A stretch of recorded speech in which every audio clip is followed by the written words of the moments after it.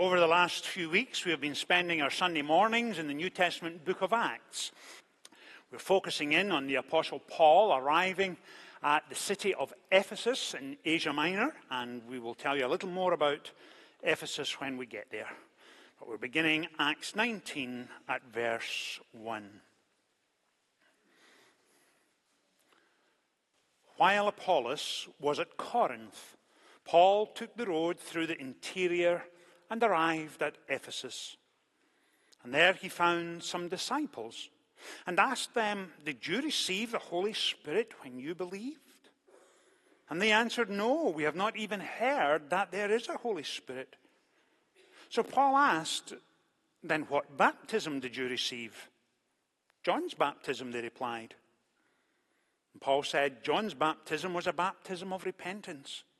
He told the people to believe in the one coming after him, that is, in Jesus."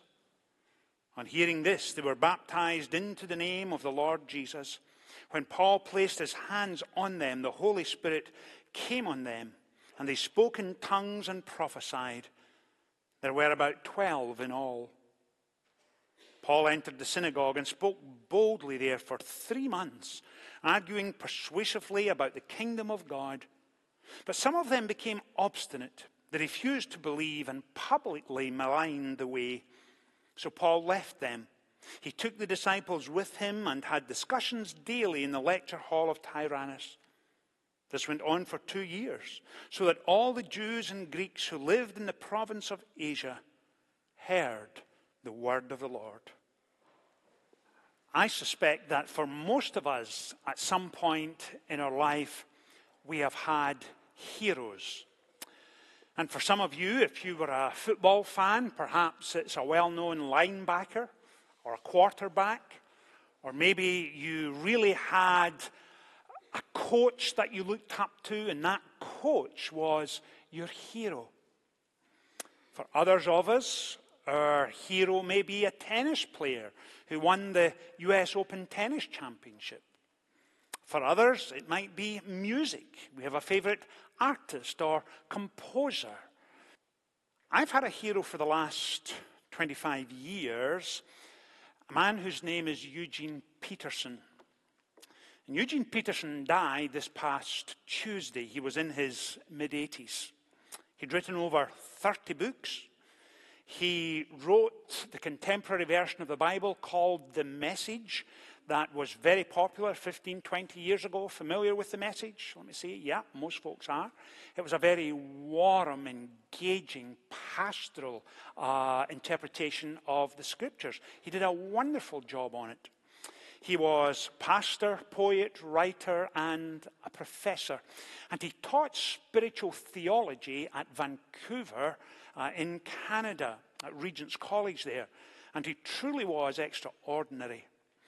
And in one of his books, he talks about having lunch with his grandchild.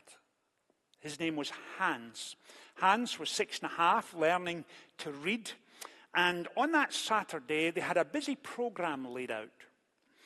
Around 10:30, 11, Hans was to meet with the other wee ones in his church and sit down with the pastor, and the pastor was going to explain to them the meaning and significance of communion. Well, when I read that, I thought, well done, that's a courageous pastor. And so I was immediately drawn into the story.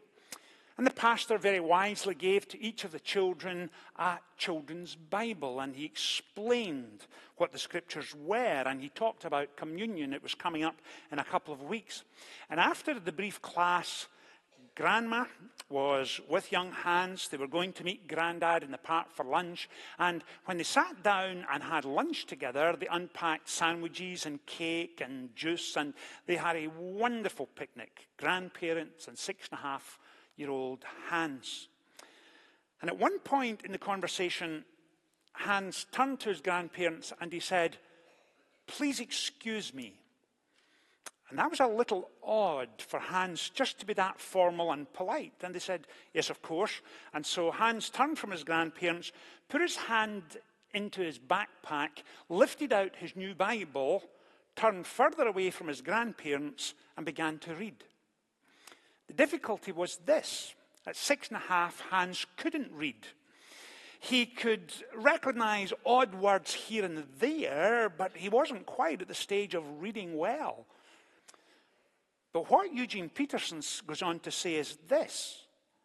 He says, of course, as grandparents, we were delighted to see Hans reaching into his bag, picking out his Bible, trying to read. He said, but that became for me a parable. And a parable in this sense, that at 6.5, he knew that the scriptures had to be respected and honored and held in a special place. But Peterson goes on to say this, that sometimes, even in Christian circles, we end up treating the scriptures in a way that is less than personal. We're almost at times like spiritual tourists. We approach the scriptures, they're on a pedestal, a place of honor, and with mild interest we will have a look and read and try and engage our minds. Do we find it interesting? Of course. Do we find it engaging? Absolutely. But Peterson makes this point. Here was young Hans at 6.5, had fulfilled his duty of reading, and in his mind it was over. The Bible wasn't related to the lunch they'd just had. It wasn't related to the park they were sitting in. It had no bearing on the museum later that day. But on Sunday mornings, when we open up the scripture, we don't come as spiritual tourists seeking information. We come as Christian disciples looking for transformation. And that principle is found here in Acts 19 as Paul engages with the church at Ephesus. And he goes to great length to highlight for them in those very early days the centrality and supremacy of the Word of God in the life of the Christian. Now let's have a look at Acts 19 and begin our study. What do we discover? Verse 19, while Apollos was at Corinth, Paul took the road through the interior and arrived at Ephesus. Ephesus was a busy, vibrant, growing city. And when Paul arrives, he begins to obviously look for accommodation, find out where he could stay, tries to get to know the local folks, and he meets disciples of John the Baptist. And you can imagine Paul in that conversation beginning to hear that here were religious people, and when he first meets them, he says, "My name is Paul, I come from the city of Tarsus," and then he begins to explain who he is, and they explain who they are. And as he goes a little deeper, and he takes them to that place of spiritual engagement where you could hear a pin drop, Paul is saying to them, now tell me a little about your faith. What would they say? How would they respond? And they say, well, we were disciples of John the Baptist. And Paul says, yes, I've heard of John. Where did you first meet John? What was he like? Begins to talk. And then he says to them, did you receive the Holy Spirit? And they said, we didn't even know there was a Holy Spirit. And what does the passage tells us? I'm looking at verse 3. So Paul then said, then what baptism did you receive? John's baptism, they replied. And Paul said, John's baptism was a baptism of repentance. He told the people to believe in one coming after him, that is Jesus. And he begins to share the gospel with them. And he begins to tell them that John was pointing forward to the ministry, life, death, resurrection of Jesus. Paul is explaining to them the Holy Spirit. And it's helpful for us to know this, that in the Old Testament, the Holy Spirit would anoint an individual or a people, sometimes for a season, sometimes for a particular project. I'm thinking particularly, at least in my own mind, of King Saul, whom the Spirit of God anointed as he became Israel's first king. But when you come to the Gospels, Jesus is teaching the Gospels, impacting lives. Lives are being transformed. His death and resurrection is here. But when you come to the book of Acts, Pentecost bursts on the scene, and Pentecost is, for all intents and purposes, a game changer. And it's a game changer for this reason. And in my mind, a game changer is when something happens on the field in the middle of a game of football that is so important, it impacts everyone playing and it changes the outcome of the game. Is that a reasonable definition of a game changer? That was Pentecost. Pentecost, for the first time, meant this, that the power of God was let loose in the world, and it not only called people into a relationship with God, but it transformed the heart, the mind, the soul, and it equipped them to live out their faith. Because remember, during the Gospels, even the disciples, even the original apostles, those who knew Jesus best, had an intellectual or an emotional awareness of his teaching, his miracles, his death, his resurrection. But from Pentecost on, the Holy Spirit in all his power was living and indwelling in the heart and soul of individual Christians. And from that point on, Christians were then able to say, I no longer live my life in my own strength, trying to do it all on my own, but I live out my faith through the power of the indwelling Holy Spirit. And what they discovered was this, that suddenly they had an appetite for the things of God. That prayer was meaningful. The scriptures were making sense. At last they could understand it because the Spirit of God had swooped them up, held them close, and brought them to a place of unique, unparalleled intimacy with God. He became at that point known as Abba Father. And they understood for the first time his overwhelming love and grace.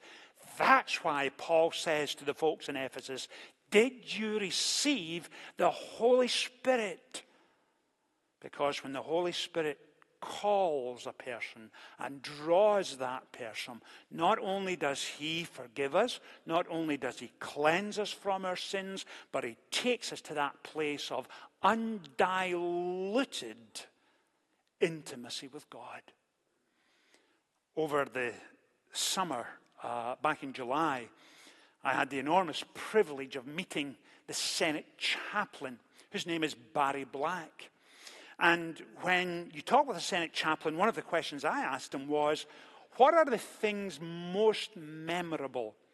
And he said, well, Richard, I have, for all intents and purposes, I have a front row seat on the unfolding of history in our nation. And he said, it's an enormous privilege. And I said to him, well, who are the people that you meet the most that really has an impact on you? And he said, well, let me answer it a slightly different way. He said, if I really, really, really wanted 5 minutes with the president, if I wrote to him 8 months in advance, he might say, well, okay, given you're the Senate chaplain, fine, we'll schedule 5 minutes for you. And he said, I know I have that opportunity, an enormous privilege to meet with any president.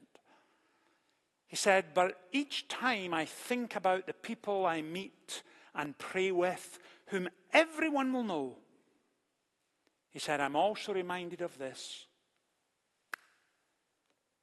In a heartbeat, I can find myself in the presence of the living God. And that is so much more important than senators and congressmen and presidents or some of the people who are in D.C. That's what Paul was establishing at Ephesus. That we find ourselves in the presence of the living God. And as you grow and mature in your faith, what comes next? What you find is this, that when you sit down and reflect on his love and grace to you, and you find yourself in that place of deep, abiding, intimate prayer, not only does prayer become important, not only is worship a priority, not only is spending time in the scriptures, getting to know God and going deeper in your faith, what you also discover is this, that the things that once were important, things that defined your life, no longer have that importance. Because when you submit and surrender every aspect of your being to the rule and reign of Christ, life becomes so much greater and so much sweeter. That's what it means to be growing in your faith, going deeper. And along with that comes an appreciation of a radical, ruthless dislike for sin and all it stands for. Because you can no longer live the way you once lived. Because he's too precious to you. You no longer want to displease him or step outside his will. All of that Paul was establishing here in Ephesus. Now notice what comes next. After laying hands on praying for the folks in Ephesus, what happened was their very own Pentecost. The Holy Spirit breaks into their lives, transforms them. They spoke in tongues just as they did in Pentecost. So you have a micro Pentecost going on here. And Paul says there were, or Luke rather records, there were about 12 men in all. And then in verse 8, Paul entered the synagogue and spoke boldly for 3 months, arguing persuasively about the kingdom of God. But some of them became obstinate. They refused to believe and publicly maligned the way. In other words, maligned the Christian faith. So Paul left them, and he took the disciples with him and had discussions daily in the lecture hall of Tyrannus. And this went on for 2 years, so that all the Jews, Greeks who lived in the province of Asia heard the word of the Lord. Now let me pause right there. Why is Luke recording that? Of all the things Luke could have recorded about the infant church in Ephesus, he records that for 2 years Paul lectured every day, presenting the gospel. People, of course, were responding to it, coming to faith. Lives were transformed. Some realized for the first time that hope and meaning and purpose in life was wrapped up in the gospel.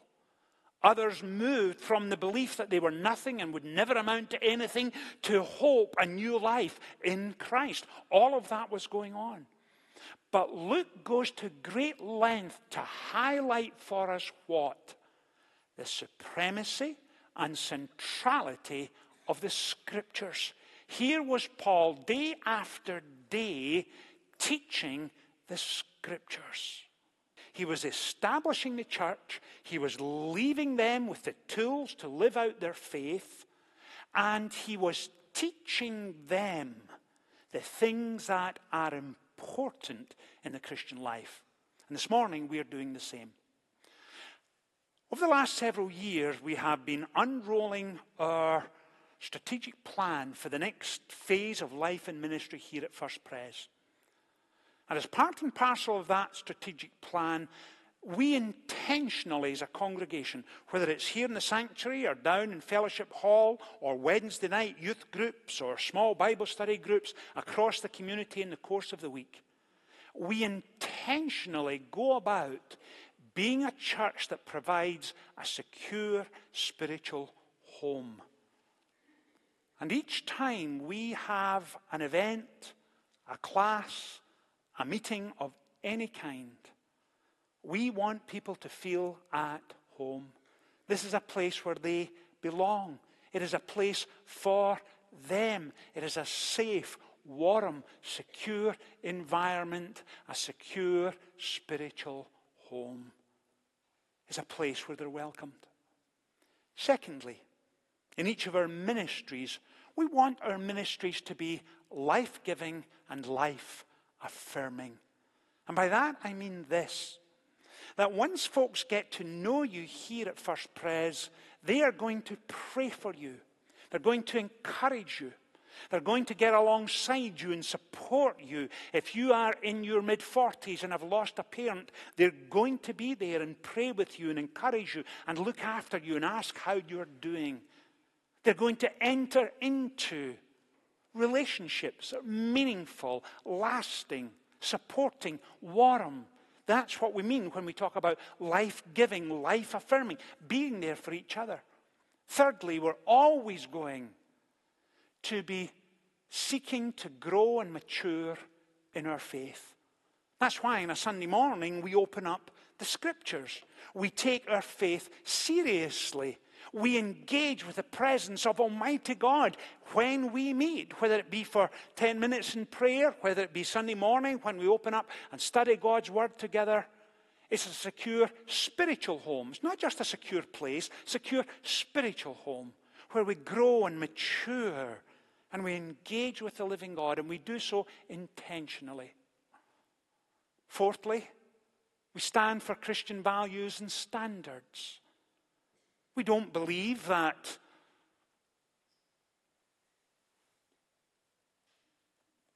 we simply read this book and then go home. We read it and then apply it. And sometimes when we apply Christian teaching to values and standards, that can be controversial. That can be sensitive. That can be a difficult Sunday morning when we're dealing with something that not everyone agrees with us on. But we're going to do that.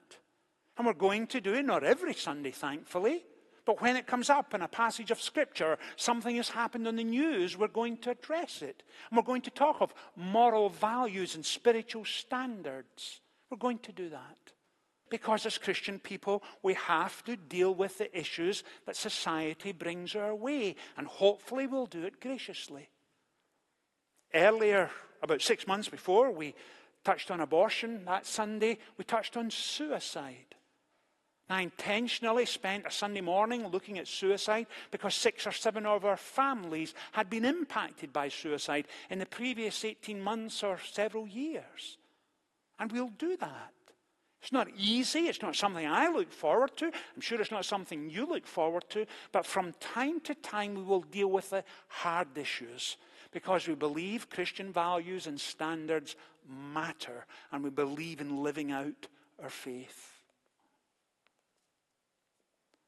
Do we want to impact the culture, the city and beyond? Yes, we do. And simply for this reason, that we believe the gospel is transformative. We believe it shapes the heart and mind and soul. We believe it gives us intimacy with the living God. It allows us to have access to Him, as I said earlier. And we want to share that with people in need, in and around our city, our own community, our nation. We believe that's important. And we're always going to stand firm on the supremacy and centrality of the Word of God. I mentioned it earlier that Scripture is not something to be casually looked at as mildly interesting as a spiritual tourist, but it's to impact and fashion and shape the heart, the mind, the soul. And when we step forward this morning, that's what we are saying. We are saying these things are to us self-evident. That defines who we are. It's not everything we are, but it certainly touches on many of the major issues for us as a church. And in coming forward this morning, you are saying, I want to be part of a church like that. So let me pray with you, and then we'll close our service by singing together. Let's pray. Father, thank you for all that we have learned this morning. Father, help us never to take for granted the wonder and love and impact and presence of your Holy Spirit upon our lives. Help us to hold on to the centrality and supremacy of the Word of God. May it shape us and fashion us and prepare us for all the days that lie ahead. And Father, this morning, as each one of us steps forward in this moment of commitment, we do so gladly, willingly, with generous hearts and minds to support all that you have called us to. Father, hear our prayers, for we ask them in and through the name of Christ our Lord. Amen.